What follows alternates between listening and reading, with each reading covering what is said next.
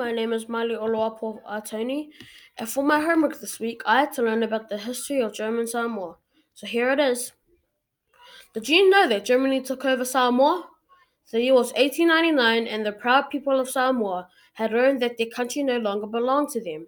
This impactful decision was made in Berlin, Germany, even though no Samoan people were invited to the meeting. As Germans arrived one by one, they gradually took over Samoa bit by bit. With this happening, the country was split in two. Western Samoa became German Samoa, and Eastern Samoa became American Samoa. Although Germany had taken over Samoa, something big was just beginning. As you can see on the screen, there is a flag, and this flag was the German Samoan flag, which is something I was very interested in. The final days. With the rise of World War One on the horizon, the British government had asked the new NZEF, New Zealand Expeditionary Force, to seize the wireless station used by the Germans in the German colony of German Samoa. What a coincidence, right? The New Zealand Expeditionary Force landed on German Samoa and in one day had taken Samoa from Germany.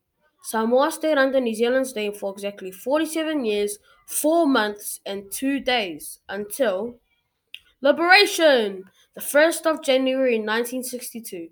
Samoa is officially independent. After years of suffering and fighting for their country, Samoa officially was an independent country in the world. Hooray!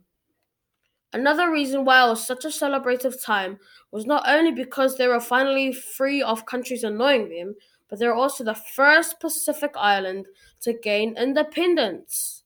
The title Western Samoa was dropped, so the nation could only be called Samoa. Thank you for listening to my presentation and have a good Samoan language week. So far, so far.